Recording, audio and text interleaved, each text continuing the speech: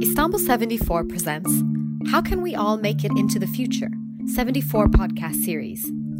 On the podcast, we discuss the global pandemic we're currently facing and how it'll reshape our reality and society with opinion leaders and creative minds from all over the world. Let's explore together what the future might bring for us.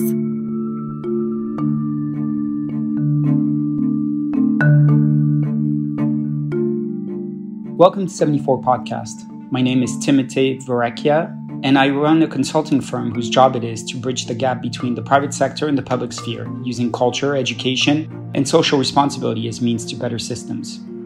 Today I'm joined by Lou Doyon to talk about the role of artists in drawing a new world.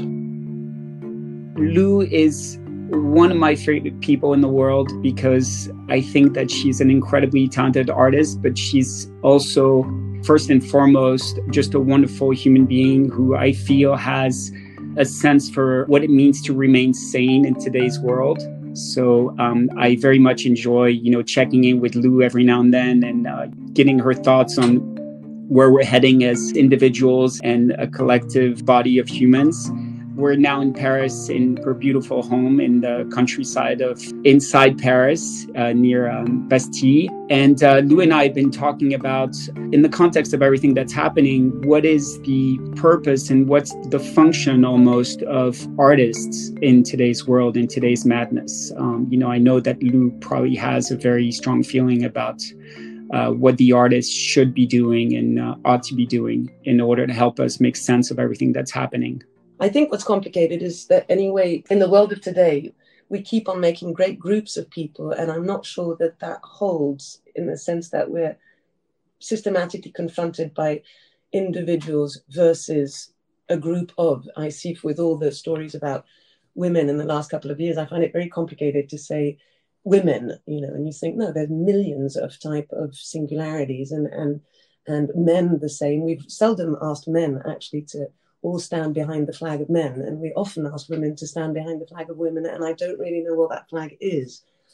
For artists, I would say the same thing. I think some have the capacity to survive in the world, and some other artists can only do what they can do or what they have to do without being part of this world, because I think it's a very complicated and dangerous world out there in the sense that there's a lack of questioning. I know that I've been very obsessed by doubt, and I think that doubt has completely disappeared from politics and nuance, from television, for sure it has to do with mediums. I think that the Twitter medium completely fucked us up. These formats, yeah. And the idea that, anyone could say in 2 sentences anything about anything seems completely mad. And let's just open any book of philosophy. If after spending 50 years of your life working on thinking, they all come to the same ground of saying, one way or another, we don't know anything about anything. And you think, wow, how presumptuous to have people all day long who have not spent their life thinking about thinking. After thinking about it for a lifetime. Yeah, saying, oh, I know what this is or it isn't. So for me, I guess that I love the idea that I could try to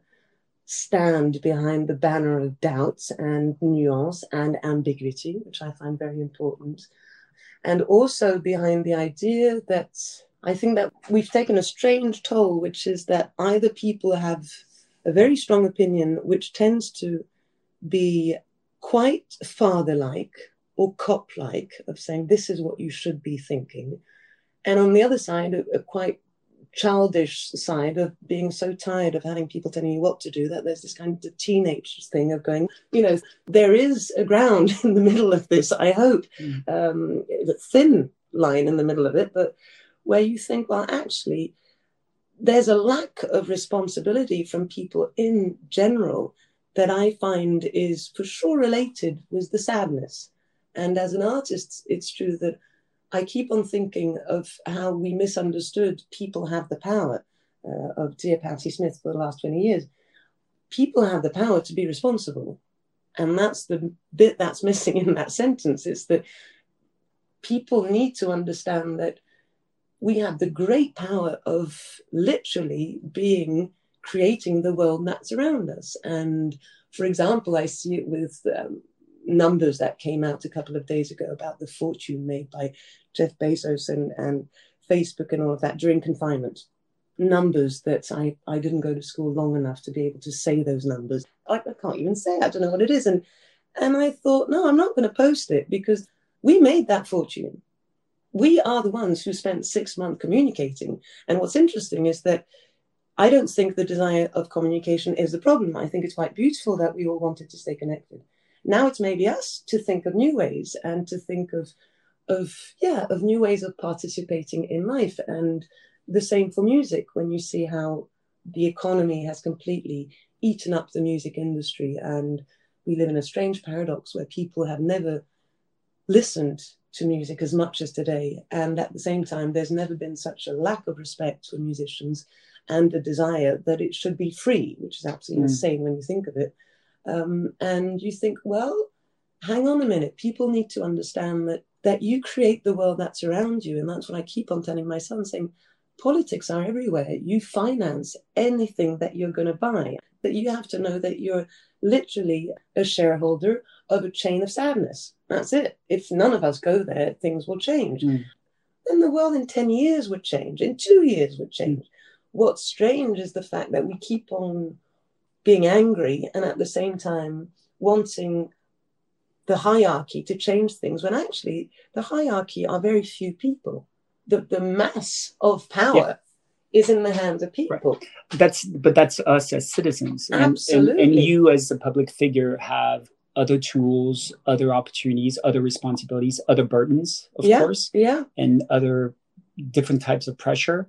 And we've been talking about this notion that we feel we're almost at a tipping point where we need to choose between engaging more in the collective or going to, bunkering ourselves, and going back into living in the countryside or whatnot. So how do you foresee your creativity and your voice as being useful in rebuilding value systems and social systems or whatnot, for lack of a better word? Like, you have your voice as a creative has more weight than that of a standard citizen.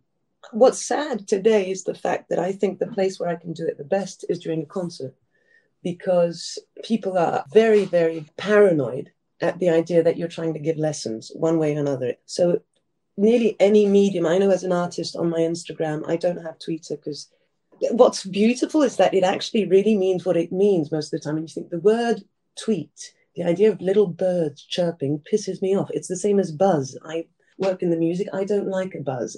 I spent my life on stage trying for, the bloody amp of the bass not to make a fucking buzz. So no, I'm not into buzzes and I'm not into chirping. I love birds singing, but that kind of like quite moving how it's actually said as it is.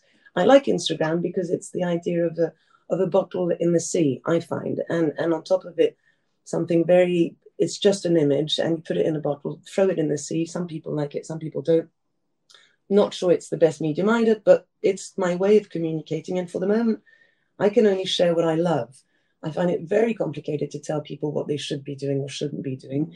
Even on voting in France, I'm very cautious. All I post is that I voted. That's it. I can't really tell people, you got to do this. I find it extremely complicated, and so many people are doing it anyway.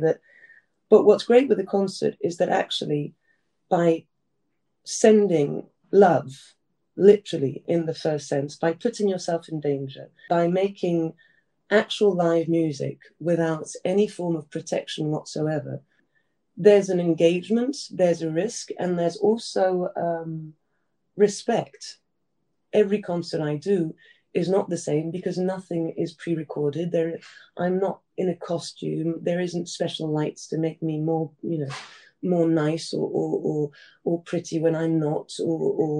If I dance, I don't like to have a choreography dance because I don't believe people should spend 10 euros to see a fake God one way or another. I find it moving if people come and see that you embrace every fragility, that you embrace the fact that you have no idea where you're going, but you're going there.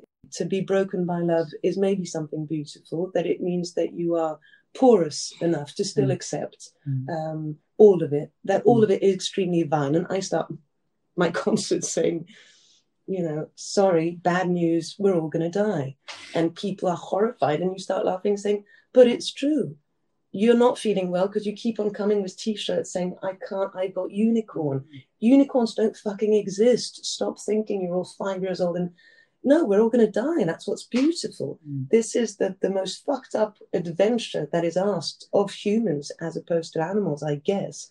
We know how it's going to end. It's a tragedy. And we're so beautiful to go for this tragedy that by just bringing that back, you can feel that after 2 hours, the most important messages were taken if they had to be taken or weren't. And that was the best way to actually get out of all of, of the networks, of these relationships. Right now, because of COVID, I think that's why loads of artists suddenly wondered how they could still keep an access to a certain type of freedom. The last place where people get together, mingle, and let go. But it seems to me, like your concerts are displays of emotions and humanism. And I guess that it also seems to me from knowing you over the years that those emotions, that humanism and that inspiration comes from life itself.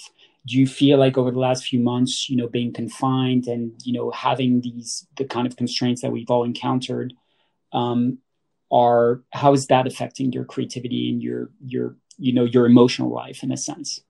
Funnily enough, it wasn't a trauma. Like for many artists, we have the conversation that we are actually used to being in self-isolation most of the time. And on top of it, the isolation was something, but it was the doubts of the future that I think is what affected people the most. And since I've been 14, I don't know what I'm doing in 6 months. So that didn't change at all. What changed was the fact that the whole world was suddenly wondering what they were going to do.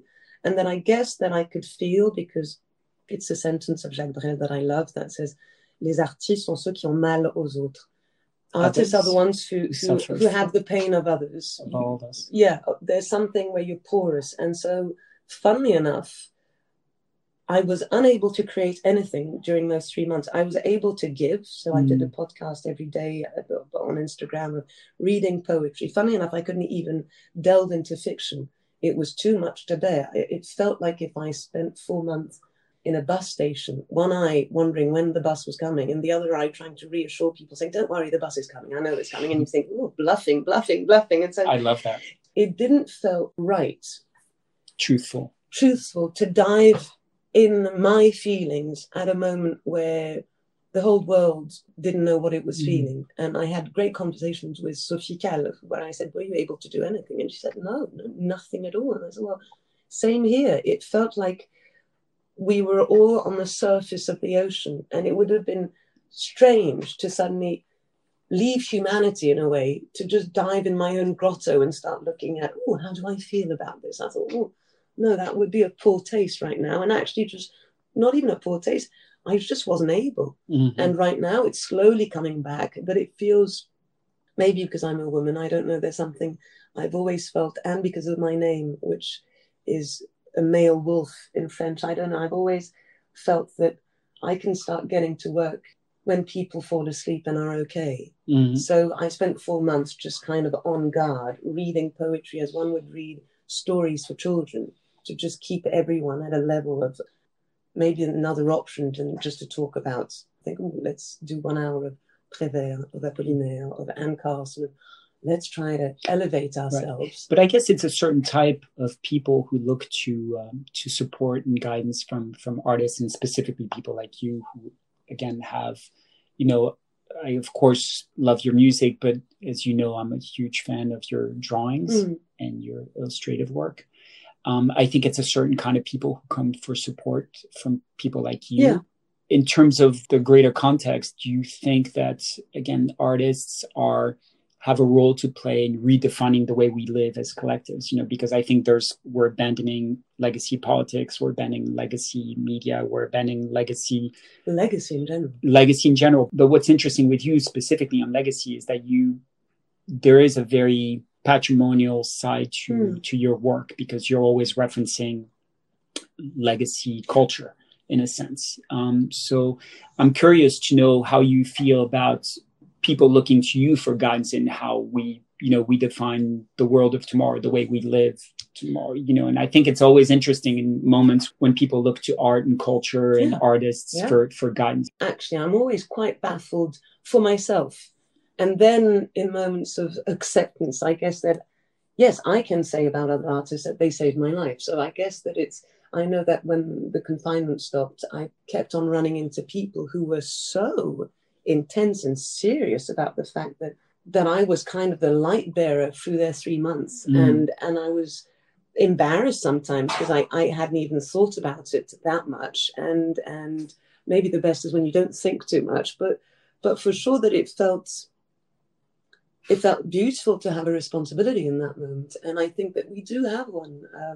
What's complicated is that everything's quite messy in a way. We've broken every border, which could be a good thing, but there it becomes a messy thing where you can feel that, I don't know, sometimes I'm pissed off with my colleagues at the idea that I do believe that people take a certain pleasure today in a strange propaganda of commonness in the worst possible sense or way. I mean, I'm pissed off to see that very few artists talk about, censor maybe themselves on things that moved them for real. And when I see loads of people who should be exceptional one way or another try so desperately. And that's mainly because of cancel culture and these kinds of, Maybe, but I think it's even more of this thing of pretending to be close to people in the worst way possible, because people are so much more interesting. I mean, once again, like at the first conversation,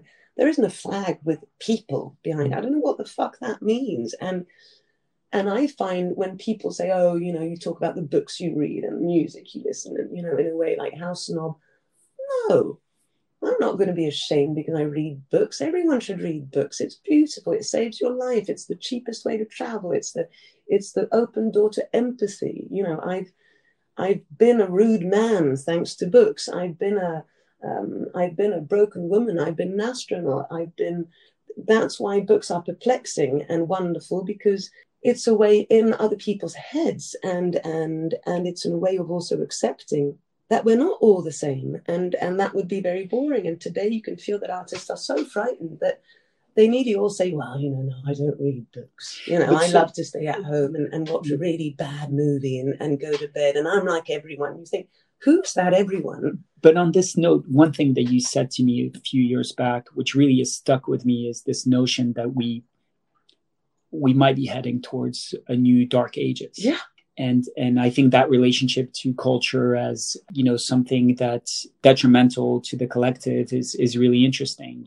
Is this something that you foresee as being a threat to the future? For sure, because I'm amazed by the fact that very slowly, through many different mediums, apps, whatever, we're forgetting nearly everything. And it's spooky where, you see it with people. People forget even their way home. People forget how to read a map. People forget, we don't know any phone numbers of anyone. People forget how to write. People don't know how to write anymore. And more than that, it's funny how we've lost relation to people. I love writing, and it's a good example. When I was a little girl, we would receive letters, and I didn't have to open the letter to know who it was. I remember the drawing, because writing is drawing. I remember the drawing of my grandmother's writing, of my grandfather's, of my father's. I realized last time that I had spent 7 years with a guy where I didn't know his handwriting. Half of my friends, I do not know their handwriting. Incredible. And being someone who loves writing, it's like missing 1/3 of a person. There's something really strange of thinking, because that's your way of, there's a pleasure in that. And when people say, oh, I love your handwriting, and you think, yeah, I spent 30 years, working on that because I wasn't stamped. And loads of people say, oh, I hate how I write. Well, keep on writing. Find your own writing. Find your way to draw. Find your way to see the world, to perceive it. And it's true that we're losing our expression, strangely enough, at a strange time where people keep on talking about expression. And you think, but it's leaving. It's leaving more and more. And we've lost, I was telling my son, I think we're not feeling well also today, because we are in a world where nearly nothing of what we're doing will be transmittable. Mm-hmm. We can find clothes of the Egyptians. We can find pottery of the Incas. What we're living today, in 20 years, will have disappeared. Right. Is that necessarily a bad thing? I mean, I understand that. And I think memory is important. We've spoken about genealogy. We've spoken about, traditions, patrimony, all those things. I do find that there's something to be taken from the fact that we're learning to very much live in the present, because our future seems to be the way we've built our futures, and we've planned every single aspect of our futures, and we've built futures for ourselves and our families, seems to be jeopardized in some ways. I think that there's something to be said about the fact that we're learning to live in the present as well. In a way, COVID gave us this understanding, which for sure, nothing is safe. Exactly. Sure. And next week, we don't know if where we'll be. Yeah. And I, for one, have been, spending the last 3 months not knowing where I be sleeping or where I'll be visiting, the next day. And that's something that I've never done in my life. And that's something that, as far as your physical rapport to the world and to time is something that we're learning also, because again, I think the fact that our futures are jeopardized is giving us a different outlook to the new day. But I think that on that, in a way, I find that a beautiful thing, but I think it's not related in the sense that I think our grandfathers knew that. I think it's just been 2 generations where suddenly we all thought we were immortal. That everything was static. Yeah, and that nothing would move. But when you see people or you read people, I mean, when I was doing all the reading during the confinement, I was amazed to see that whatever poetry book I was picking up, it was either a war or just before a war or just after a war. And in France, until 1870, it's wars every 30 years. So, I mean, every generation has never known their grandfather or father or brother. Massive disruptions every generation. All the time. So actually, it's my mother's generation and mine, in a way, that for the first time had 60 years thinking nothing's going to happen and we can plan in the future. But what's funny on the other side is the fact that what I find sad is the idea of transmission, when suddenly I realized that nearly none of the clothes that I've been buying for the last 20 years will hold my son's children. He won't be able to give them any clothes I had. He won't be able to give them any device I've had. All of this will be thrown out. And you think, how strange. I think humans have the beauty of inscribing themselves in a story. And that's where that idea of the Dark Age comes in, is that this link that's been growing where we can, you see it in cities. You see it. I love the story of Paris. I love the story of France. I love that every step I take brings me back in the future. I can be in this machine, this time machine, which I love, always be the generation that completely destroys that. Erases. And then we'll be like hovering in space. But that's also the paradox of the digital age, because we have the entire memory of what we've built over the last few hundred years at our fingertips. Yeah. The great paradox is that this is all there for us, all the films, all the music, the literature, the history is all at our fingertips for us to learn from and to benefit from. And at the same time, there seems to be a sense of collective amnesia. Absolutely. And it's true that I think anyway, that's why all of this internet thing, I mean, especially social networks are interesting. I think that we've completely stuck ourselves into something binary. We're in extremes right now. Everything seems extremely binary. You like or you don't like. And everything is dogmatic. It's insane. And you think, can we add a third little emoji or icon, which is like, don't like, or not interested, or maybe, or do whatever you want to do kind of thing. And you can see it in everything. Sadly, in politics, I can see that there's no more discussion possible. Yeah. You're either pro or you're against, and it is insane. What's fascinating to me too is that even things that are of the level of intimacy and individuality, like we've spoken about gender or sexuality or whatnot, seems to be solved on a dogmatic level, on a community level. And I think that it's very strange that even things that seems to be the most unique and the most individual about each one of us seem to be solved in the public arena.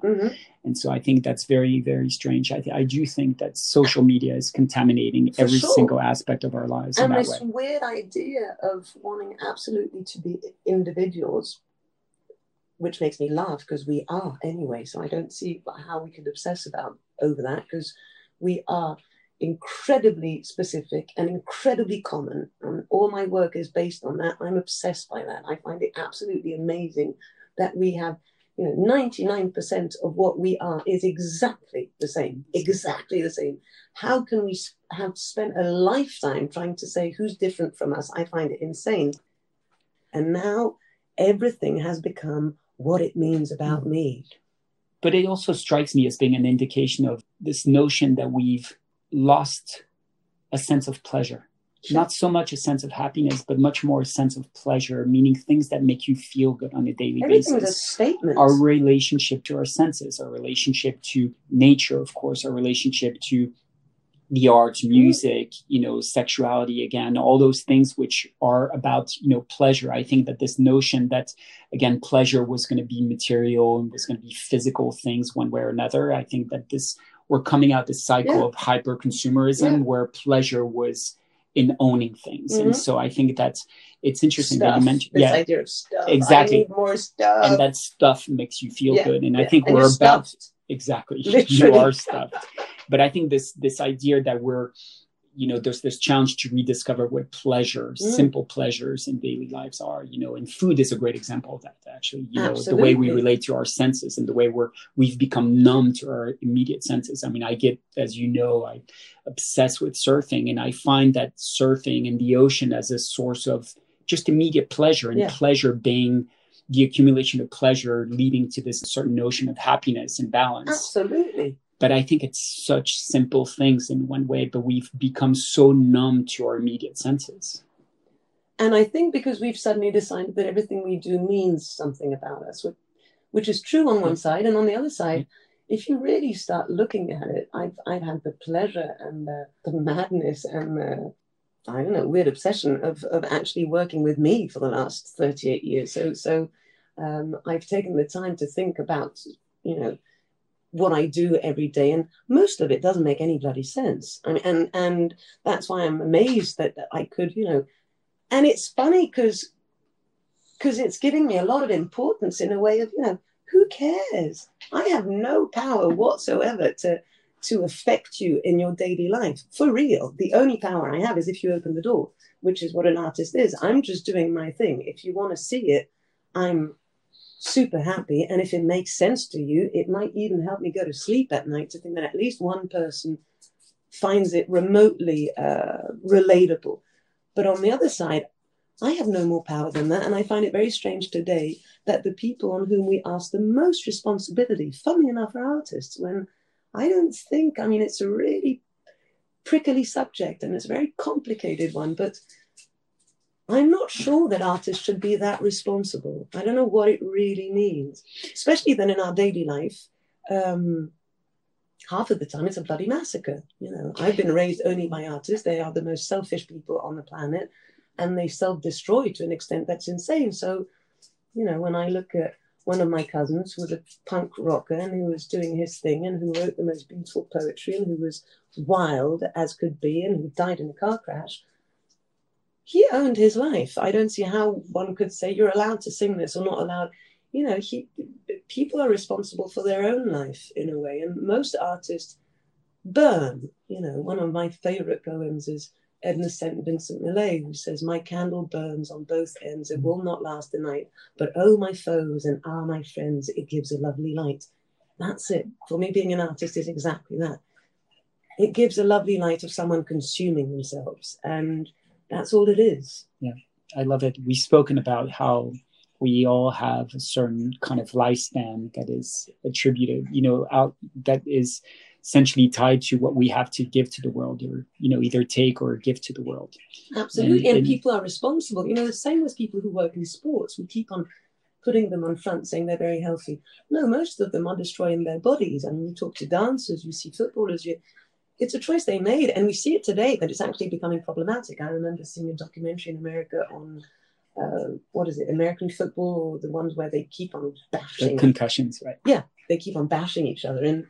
And you think, it's going to be a tough one, or like boxing, it's going to be a tough one to say that, no, you're not allowed to want to have your brain mushed up. Actually, we can't tolerate it anymore. And you think, it's a bit the same thing.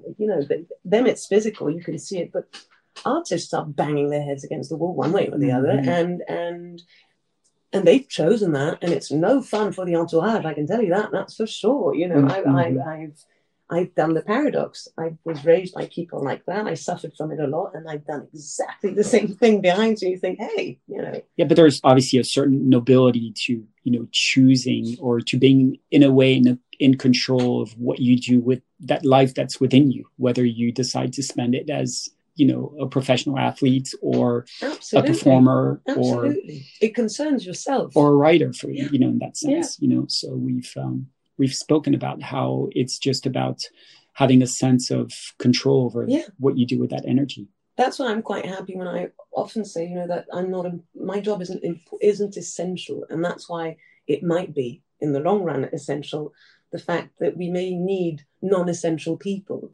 There's something where, you know, I've been starting to wear clown outfits for the last couple of months because I wanted to remind people, saying, you know, don't come at me like if I was a politician. I'm a bloody clown. That's what I do. I replay emotions. That's what I do. I'm a mask, exactly like, you know. Yeah, in a kind of commedia dell'arte. They're masks. There's the mask of happiness, of sadness, and I'm there to replay, redo my struggles, my pain, whatever it is, because humans have a strange things where they like to delve in the feelings they're having. And I know that when I'm sad, I like to listen to sad music to be even more sad. When I'm happy, I like happy music to be even more happy. We need mirrors. That's all we're doing as artists. Yeah, I'm Arlecchino. That's it. And what's lovely, a strange word, but what's been interesting with this whole COVID thing is the fact that I think that it resembles the life that artists choose, in the sense that most people have a life that makes sense. My life doesn't make any form of sense, in the sense that when I write a song, what does that mean? I mean, already it's insane. I take a piece of wood on which, you know, there's chords that create a vibration, and on that vibration, and they've been the same chords for the last 600 years, I make a pattern of vibration on which I put words, and that can or not move people. What a strange job that is. It's close to a magician.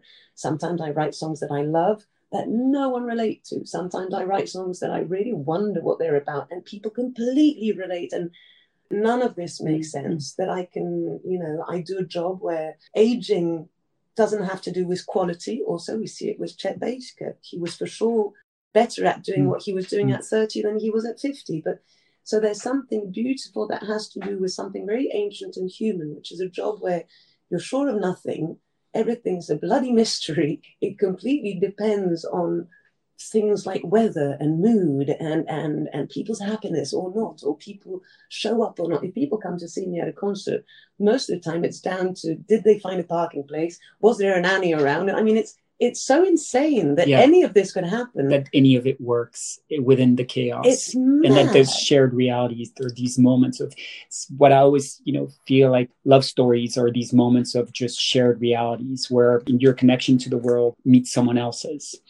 And I think that, you know, in a way, I guess your concerts very much are that. It's kind of moments of shared realities. Yeah. We all dance in the rain, and that's it. That's all it is. And I could see that for all my friends, where life is much more structured, where they start a job and then for the next 30 years they'll get better at it and paid more, and they'll finish once they're on top of it, and then they'll have a retraite. And all.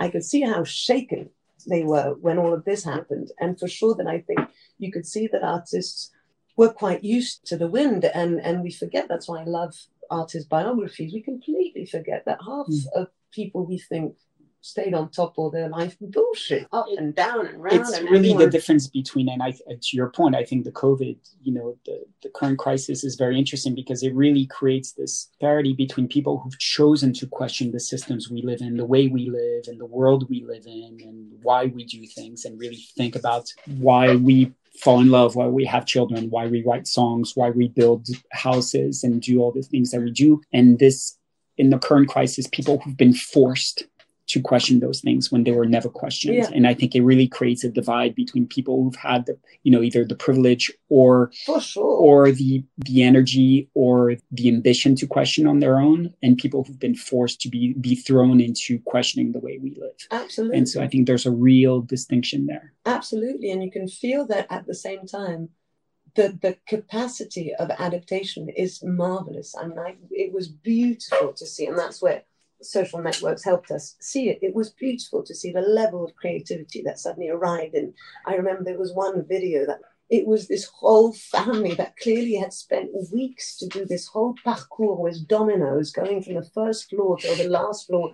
The father was in it, the kids were in it, all of them had made this thing. And I thought, that's absolutely what, this would have never happened if they weren't suddenly stuck one with the other thinking, well, we got dominoes, a ping pong ball, sometime, 2 kids who are pretty smart, the stairs, a cat, we can do this. And I thought, this is wonderful. We all have it. And a Wi-Fi connection. Exactly. We all have it. And it's true that it was beautiful to see how much what we consider, once again, the frivolous, was what made people hold strong. I mean, if you had taken away music, films, books, I think there would have been murders in the street.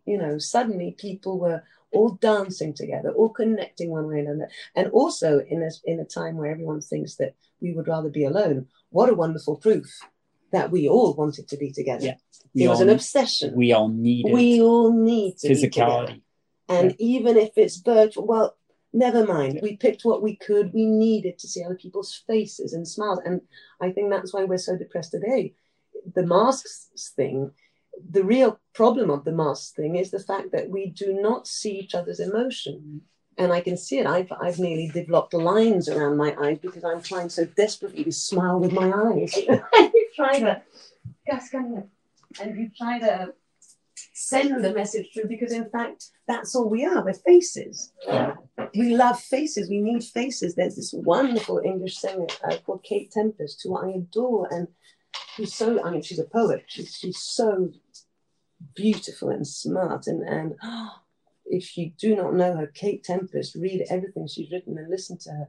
It's a kind of rap. And she says it, people's faces. I mean, I love nature, but for sure that, contrarily to you on that, I get pretty bored in front of a mountain. You put me on a marketplace and I am baffled just to see what we do, how confused we are, how sweet we are, the way you how a lover tries to hold her hand and it misses out and his whole face goes completely, you can feel the blood shot in his boots, he feels lonely, and we all pulse on the same thing. And I'm obsessed by humans. I'm in love with humans, and especially our downsides. I find them much more thrilling than the heroic side, where not that interested in our pettiness, our selfishness, our obsession about our everydayness. I love it. No, I love it. The things people do without even realizing, the way they take off their shoes, the way